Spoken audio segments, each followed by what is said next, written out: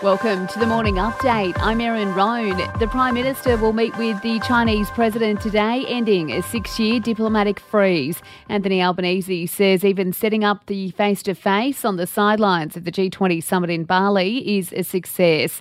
Mr Albanese says it will be a busy few days for him, starting with meetings with the Presidents of the European Council and European Commission. Then having bilaterals with French President Emmanuel Macron, with Prime Minister Modi of India, and also with the newly appointed UK Prime Minister.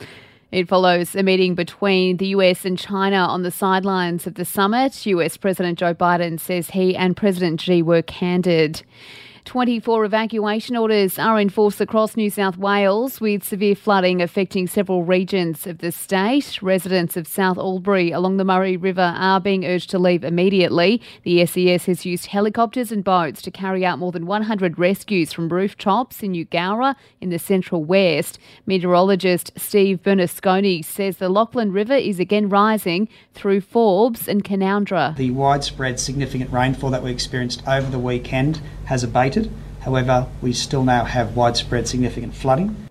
The Australian military is facing a staffing crisis. Defence Minister Richard Marles has spoken to the Sydney Institute overnight, admitting ADF numbers are well below where they should be. The reality is Defence faces greater challenges to recruit, retain and grow its workforce than we have for decades. The ADF is almost 3,000 people below its allocated force strength. The Ukrainian president has visited the liberated city of Kherson. Volodymyr Zelensky says it's the beginning of the end of the Russian invasion. The moment is very important. That is the biggest city what was occupied since 24th of February. So that is the biggest city, and now it's free.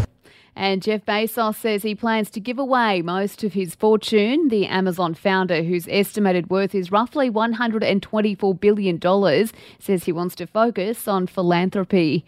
To sport now, the Gillaroos are into the Rugby League World Cup final. The side smashing PNG 82-0 in the semi. We're now up against either England or New Zealand. The Matildas are in action on the Central Coast tonight. The side up against Thailand in a friendly in their last match of the year. And for even more sports news, make sure you check out the Sports Update. You'll find it wherever you're listening to this show. In entertainment news, and Backstreet Boy Nick Carter has honoured his late brother Aaron by raising money for a children's mental health charity. Aaron died at his California home earlier this month at the age of 34. And that's the latest from the Nova Podcasts team. We'll see you later on for another episode of The Update.